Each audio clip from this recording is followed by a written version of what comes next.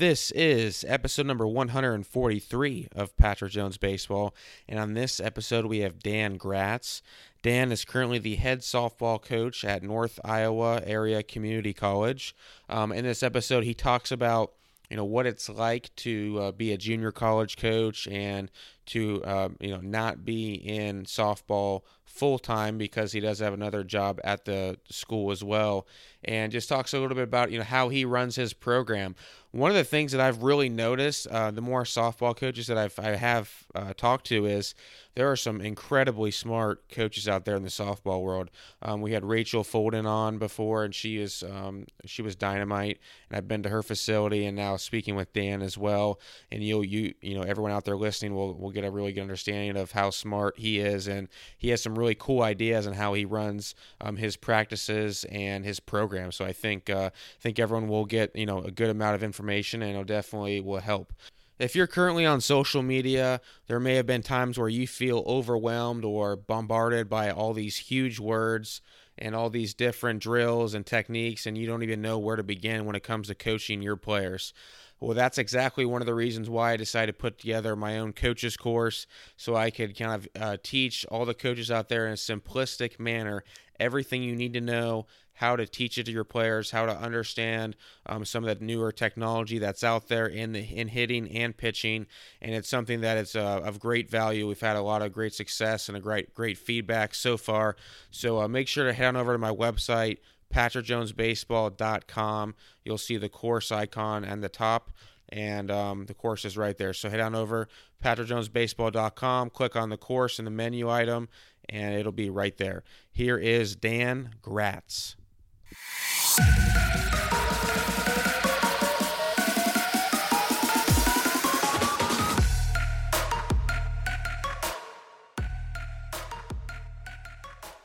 All right, we are now live with Dan Gratz, who is the head softball coach at North Iowa Area Community College. Dan, thanks for coming on today.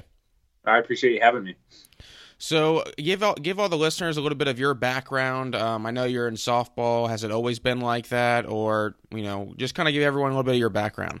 Sure. Yeah. So I started in softball coaching when I was in college. I was a student assistant at Cornell College, where I actually went to wrestle. It's interesting. I didn't play baseball a ton through high school, mainly because wrestling just took so much time. But I always loved the sport. I just didn't have enough time to devote to it. And then so I started coaching softball, basically thinking in my mind, like, hey, I've coached baseball. Like, I've played baseball. It's got to be very similar. And in short, it is similar, but there's so many differences. So I started with that. The nice thing about in Iowa is we play high school baseball and softball in the summer. So I was able also to coach high school ball through the summers. So I was a head coach at Cedar Rapids Kennedy, one of the bigger schools in the state here. In that time, after I graduated from Cornell, I went to John Wood as an assistant coach, John Wood Community College in Quincy, Illinois. I was still coaching high school at the same time. And then for really the first time, kind of after a few years of doing that, as kind of, I don't want to say a hobby, but as kind of a part-time thing, I had the opportunity to go to Iowa as the director of softball operations at the University of Iowa, which was great. Got to meet a ton of people, that are both in baseball and softball, and learned a ton, kind of what it takes to run a high-level program. But mainly, I think I learned that I wasn't a director of ops. I wanted to be a coach and be hands-on. And then that kind of led me here to Nyack. And so now I'm the head coach here at Nyack, and I've 2 years ago this month I got here. So yeah, that's kind of where we're at now. So what does it take to run a high-level program? Well, I think I just the amount of behind-the-scenes work, I think, is what I didn't quite understand. I always prided myself in being pretty organized, but at JUCO and high school, it's pretty basic and simple. When I went to Iowa, we were always moving, obviously an entire team, but also all the support staff. So what it took to get that many people from place to place, and meals and hotels, and some of the behind the scenes player development stuff, and just a lot of different stuff. And again, my office happened to be right in with baseball. And at that point, when I was there, Desi Druschel, who's now with the Yankees, and Pete Lawrenson, who's now with the Indians, were there. And so I had offices right next to those two guys. And so I got to see not only just softball stuff, but also a ton of baseball and really kind of what went into all that. And so, yeah, that was a really beneficial year for me. And so I know you're the head coach right now at your school. Like, what do you envision for the future? Well, it's hard to say. Everybody. I think it's one of those things where you never want to leave where you're at because you're always building something really good. But like most coaches, I think my goal is to coach at the highest level, and so obviously right here, right now, we want to try to take Nyack. And I think we were a top 10 team last year in D2 JUCO, and so our plan is to kind of continue that path. And after this, I don't know. Obviously, like I said, you never want to leave, but it's unfortunately just kind of the nature of our profession. You just bounce from place to place, and so now it's just about trying to build what we can at Nyack and win at the highest level, and then we'll see what happens after that. So when you say you want to go to the highest level, like what would be the highest level for you? Well, in softball, I mean, right now the Pac-12 and the SEC. I had a year under my belt in the Big Ten, and obviously I wasn't coaching and didn't have a direct hand in player development or anything like that. But I've seen it, and I just kind of my arrogance is I believe that we can with a lot of work we can get there, and so that's the plan. And what that looks like, I don't know, but you always end up where you're supposed to be. So we'll keep that goal in mind, but try to be where we're at right now. Yeah, no question about that. What have you learned since you've been a head coach? You've been a head coach for a few years now. What kind of things have you learned that maybe you didn't know before? There's just a lot of little things that eat up your time, and so I've been really lucky over the last couple of years to have great assistants and to be able to help me with some of that, the little things, whether it be just player lives or some of the details of travel or just that type of stuff. And so those, it's trying don't let the little things eat up a ton of your time is my biggest thing that I've learned. But then also, the beauty of being a head coach is you get to guide and go in the direction that you feel like is best. And obviously we take a ton of input from our support staff and our assistant coaches. But our program is very much different from the norm, and some of the things we're doing are very different, which has been kind of a realization over the last few years. So how do you this is kind of this question always intrigues me because everyone, every player is a little bit different, but how do you get your players to buy into what you're doing? Well, it's a great question because softball is behind baseball quite a bit in terms of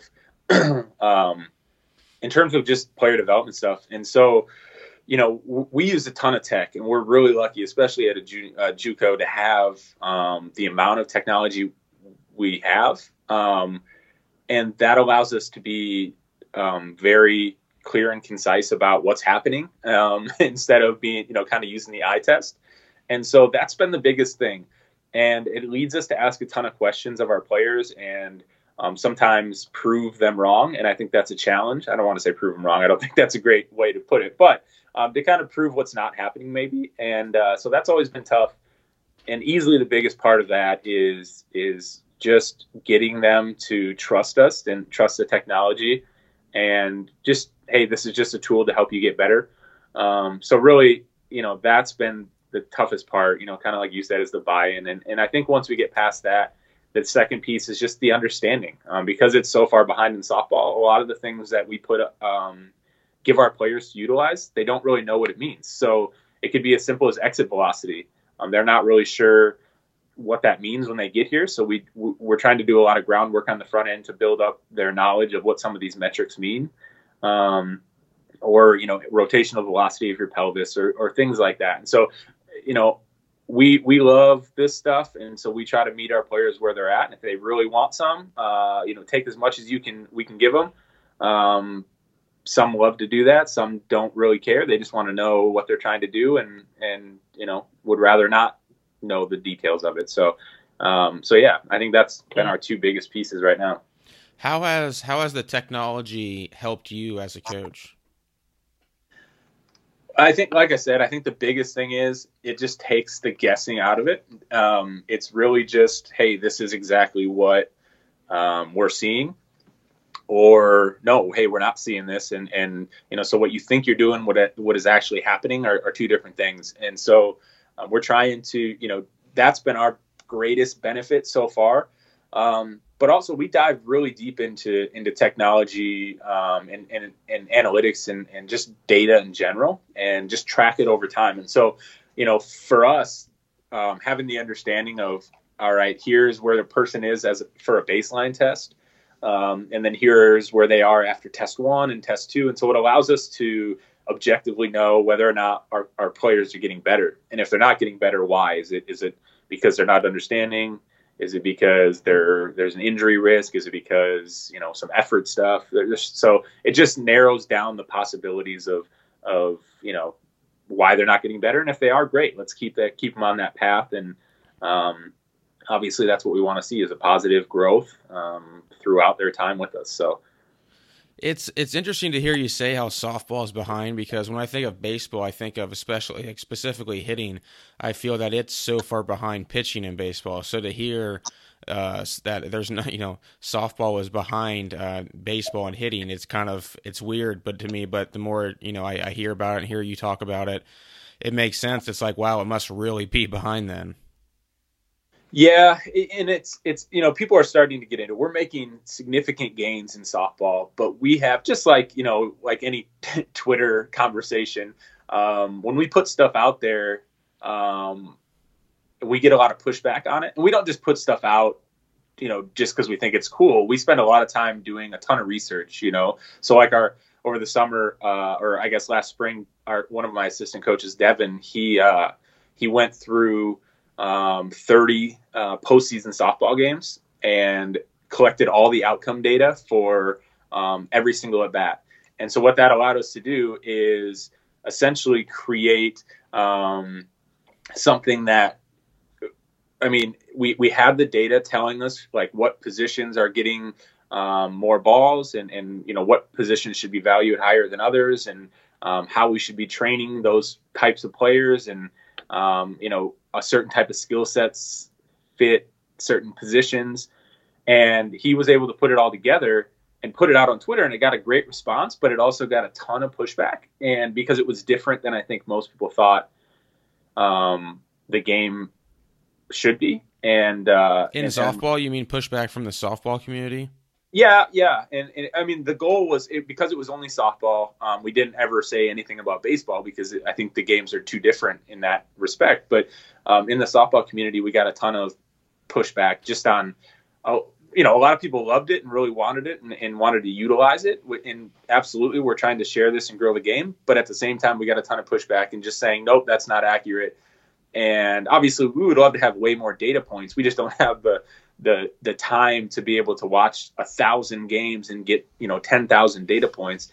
But from 30 games, we had well over 250 data points, and that's a pretty good sample size, for an initial kind of baseline. And they were trying to argue just based on what they had seen and what their minds had processed. And I think that's the reason softball is behind, is because we have a lot of people trying to just say, I've been around this game a long time and I've seen this, and we say, all right, prove it. And so that's easily the biggest reason why, we get pushback.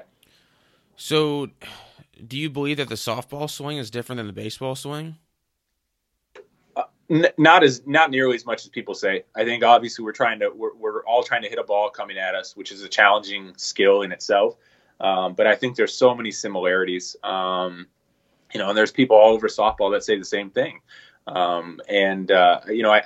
There's still a lot of there's still a lot of work to be done on figuring out the actual vertical drop of a softball pitch compared to a baseball pitch. I think Rapsodo and TrackMan and those types of technologies will really help us with that. But I'll use us as an example. We're teaching a positive approach angle in our swing, as is baseball. Maybe not quite as steep, but we're still trying to lift the ball, and the ball is still moving downward in softball. Gravity tells us that. And so I think they're very similar in a lot of ways. And I think it's too simplistic to say they're completely different. There's too many similarities to say that. Well, I guess like the way I look at it is, you have soft toss in baseball, right? Everyone does it. I know it's not the most ideal thing, but the fact of the matter is you can't throw 1,000 balls a day. So everyone does it. If I'm working with a player and we're doing soft toss, then I go back and throw. I'm not going to be like, all right, now let's change your swing completely now that I'm going to be throwing overhand. You know what I mean? Like it's the same swing. Like I don't really give them. There's not two different swings, one for soft toss and then one for BP, even though one's throwing overhand and one's underhand. It's the same swing. I mean, do you get kind of where I'm coming at? Absolutely. Yeah. I mean, because when you guys are kind of doing those underhand flips in baseball, and we get to see a lot of our practices, and that's not a full-time thing, but when you're doing that, it's literally the exact same thing as us pitching. Right. And so, no, I again, like I said, I don't want to get too far into that, but I think absolutely the swings are far more similar than they are different. It's one of those things that, if you don't want to see that and you want to continue to say that the swings are different, then, go for it. But don't be surprised when, players start to move away from you for saying that.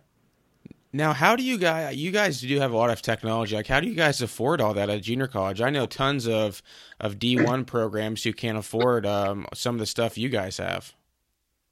So, yeah, we do. We're really lucky, and our athletic director and our administration have given us a ton of support. Some of the things, so we generally will pair together. So us in baseball has been great to us. They've shared everything, whether that be, plyo balls to baseballs to machines to technology since I've gotten here. They've been awesome about that. So we literally share every single piece of technology that we have. So we have Rapsodo for both hitting and pitching. We have K-Vest, who we've actually also brought in our golf coach as well. So they're kind of getting into that as well. We have Blast. I've used Diamond Kinetics in the past. We have Diamond Kinetics balls for measuring spin metrics for our pitchers. We're pushing hard for an Edgertronic. I don't know if we'll get that.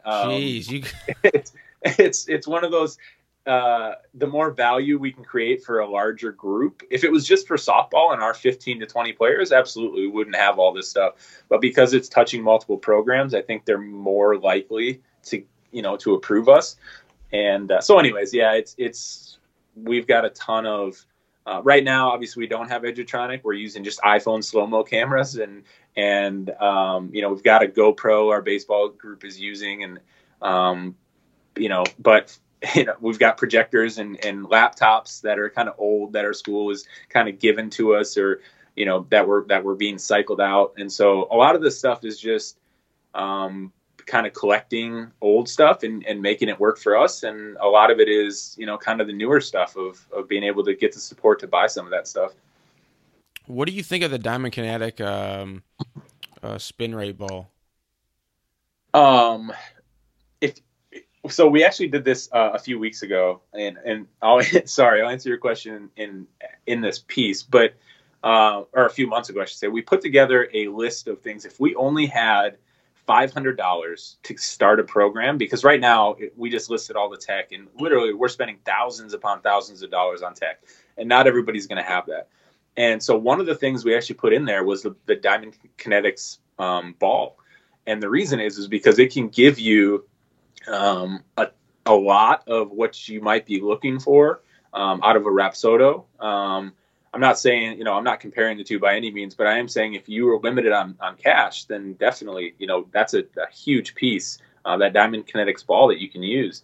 And we use it for our pitchers. So obviously we have one Rapsodo, and I kind of talked about us sharing between baseball and softball. So if we're not able to use it on a certain day, or if we have 5 pitchers on our staff, so if we're not able to get everybody on it, then they're going to throw that DK ball so they can get some metrics, and just kind of get an idea of what they're doing. So we're just not aimlessly throwing and not really doing a whole lot. Anytime we can put a metric on them, absolutely. So we have 2 of those. So at any point, some of our pitchers can kind of know what's going on. Whether it can be as simple as we might just be looking for spin axis, because we're trying to work on a specific pitch. So they've been great for us. How accurate would you say they are? I think they're close. They're definitely within 5%. We've been studying both at the same time. So we'll throw somebody on Rapsodo, and actually Rapsodo just came. The pitching was causing some issues, and so they just updated that. So now we're in the process of redoing kind of our mini test just to see how close they are. And even if it's a little bit off, again, it's not necessarily. It's just about trying to give us a general idea. While it's not maybe perfect, it's still better than the eye test. It's still better than saying, oh yeah, I feel like that was pretty good. And so, just having that ability to put something on, a metric on every pitch has been huge. But like I said, they're close. I mean, they're not spot on every time, but they're very close, and they've done, DK has done a great job with that to get it as accurate as it is. So your team has all these different pieces of technology and everything, which I'm sure sounds overwhelming to some people. But how do you implement it right into your practice? Like, do you just take one day and it's just straight up testing day and then retest in a month or something? Yeah, so we just did, obviously Elite Baseball helped us with that, getting a baseline. We do tests. So like right now we're in a development period. So JUCO is great because we don't really have a calendar. We still follow, kind of a D1 calendar and stay well within 8 to 10 hours. We actually practice 6 hours a week right now, but we're in a 23-day training phase, 3 days a week for about 8 weeks. And so we did a baseline test 2 weeks ago, and now we're kind of right in the heart of that. And we'll retest right before they go home for holiday break, and then we'll kind of retest again when they get back and do another training phase, building up to March when we start games, and then we're in game phase. So we have a game phase in the fall, game phase in the spring, and then 2 training phases kind of sandwiched in between there. You guys only get 6 hours a week to practice? No, not necessarily. We just do that. More for student athlete well-being. So it's really hard. I was an athlete, and it's really hard to go through a ton of training time when there's just really not a whole lot to look forward to, especially if you're not like a process oriented or growth mindset type of person. It can just feel like you're doing the same thing over and over again. So we only train, we ask our players to come in. So they lift Monday, Wednesday, Friday from 7 to 8. And then they have small group work on Monday, Wednesday, Friday as well. So really, they're only training about 6 hours a week right now. And we found that that's actually, it's producing huge gains. I'm a huge recovery person. And so it's allowing them to have 4 full days of recovery. And so when they're doing work with us, it's a ton of reps, and it's fast paced for about an hour, hour and a half. And then, they're off for a day or 2, depending on which day you're in. And so I mean, it's, again, JUCO, there's not many rules. It's everybody kind of jokes JUCO's the Wild West. So we really try to give ourselves some rules and make sure that we're doing what's best for our athletes and keeping them healthy and keeping their minds right and keeping them engaged. So that's kind of where we're at just for our program. I like that just school of thought. I mean, I don't know if I've ever talked to anyone, a college coach who only has their athletes, when you could have them practicing literally, like you said, there are no rules. Practicing like hours and hours and hours every week. I think it's just less is more. And I think so many times everyone's just standing around and everyone's just practicing just to practice versus get your work in and then get out. Absolutely. So one thing that I found, like when I was 23, when I first started coaching, is because wrestling has been really good for me, but it's also caused some issues. It's a little different culture. But anyways, one of the things in wrestling practice is everybody's always doing something, like always. So you could practice for an hour and a half in just constant motion. And so when I would go to like softball or baseball, you'd be taking like fungo, right? And you're standing there for 20 minutes and get 3 reps. And so that's, for me, has always been something that we've tried to avoid. So like when we do small group work, we never have, sometimes we have 1 or 2, sometimes we have, we never have more than 5 players at a time. And so that allows them, when they're in, they're going to get, 100 swings in, 30 minutes, and they're going to get, 40 ground balls in 5 minutes, just whatever it might be working on that specific day. And so it really keeps them engaged and they don't really have time to become disengaged. If they're not, then, things aren't going to go well for them. So, it's a different philosophy. Absolutely. We know that, but, kind of going back to being a head coach, it allowed us to, kind of make our own decisions and figure that out. So, we're still developing at a really, really fast pace, and our numbers can prove that. And so we'll continue to kind of do it this way and, value student athlete well-being as much as we can. I think one of the things that a lot of people may not realize too is especially since you are a head college coach, is that you still have other jobs you have to do at the school. Can you talk a little bit about how it's a little bit different at a junior college, even though you are a head coach, versus at like a Division I school? Yeah, absolutely. We all have. So like I'll go back to my time as a director of ops, right, at Iowa. So that was my full-time job.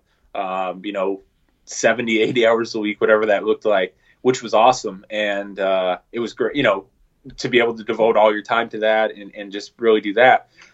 Here, it's very much, a lot of my time is taken up by being an academic counselor and doing that piece.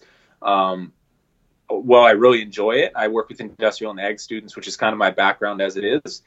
It still takes time away from things that I might be wanting to do. So I spend a lot of time doing those things outside of I don't know, normal work hours or whatever, which is okay. I love it anyways. But I do, I recruit at night. We do a lot of that stuff. My wife has been great. I feel really bad sometimes when I'm on the road all the time, but I still have to work. Like in the summer here, I said we played high school softball in the summer. So I'll work an 8-hour day doing kind of advising work, and then I'll go recruit all night. And which is, again, that's the coaching life as it is. But at the same time, we've never been able to devote 100% of our time. So a lot of the things we're doing is, on weekends and nights. And, I'm lucky enough to be able to leave throughout the day to be able to go work with our athletes. But it's a struggle. Our wrestling coach is an admissions advisor or counselor. Basketball coach is a counselor. Baseball coach Herg is in housing. And so everybody here has a second job, and so we all have to find that balance, which is a challenge, but it's just, it's the JUCO life. So we love it. No, definitely. I think that's just a newfound respect for everyone coaching JUCO for sure. I'm going to start doing this a little bit different, where I'm going to actually give you the mic for now. This is going to be the last part. And if there's anything you want to say or tell anybody or explain, or just you got the mic, you can kind of say whatever you want from here on out. Well, yeah, obviously I appreciate that. We're really trying to change the game in every way possible. And I talked a little bit about, how different our program is than the traditional softball programs. And everything we do, our intent is to make the on-field product so much better in softball.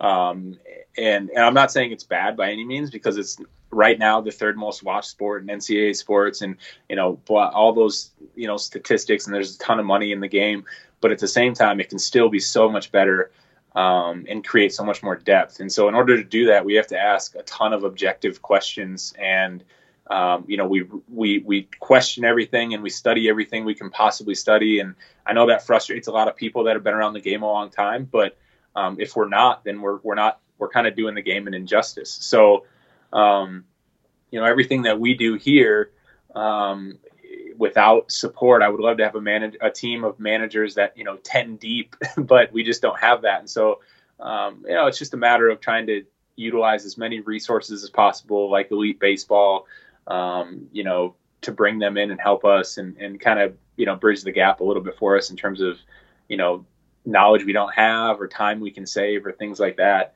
But really, as much as we can, our goal is just to continue to help this game grow. There's great coaches all over softball right now at every level that are trying to do the exact same thing we are, whether that be from hitting, pitching, defense, whatever that looks like. Everybody's trying to make the game better. So, anyways, it's a long process. We love doing it. But I think what we're doing, kind of in North Iowa, the middle of nowhere, Mason City, Iowa, there's some pretty good stuff coming out of here. So we'll keep doing what we're doing. But right now, it's the winter in Iowa. There's not a whole lot to do, but study softball and work out. Awesome. Dan, thanks so much for coming on today. I appreciate you having me. We'll talk to you soon.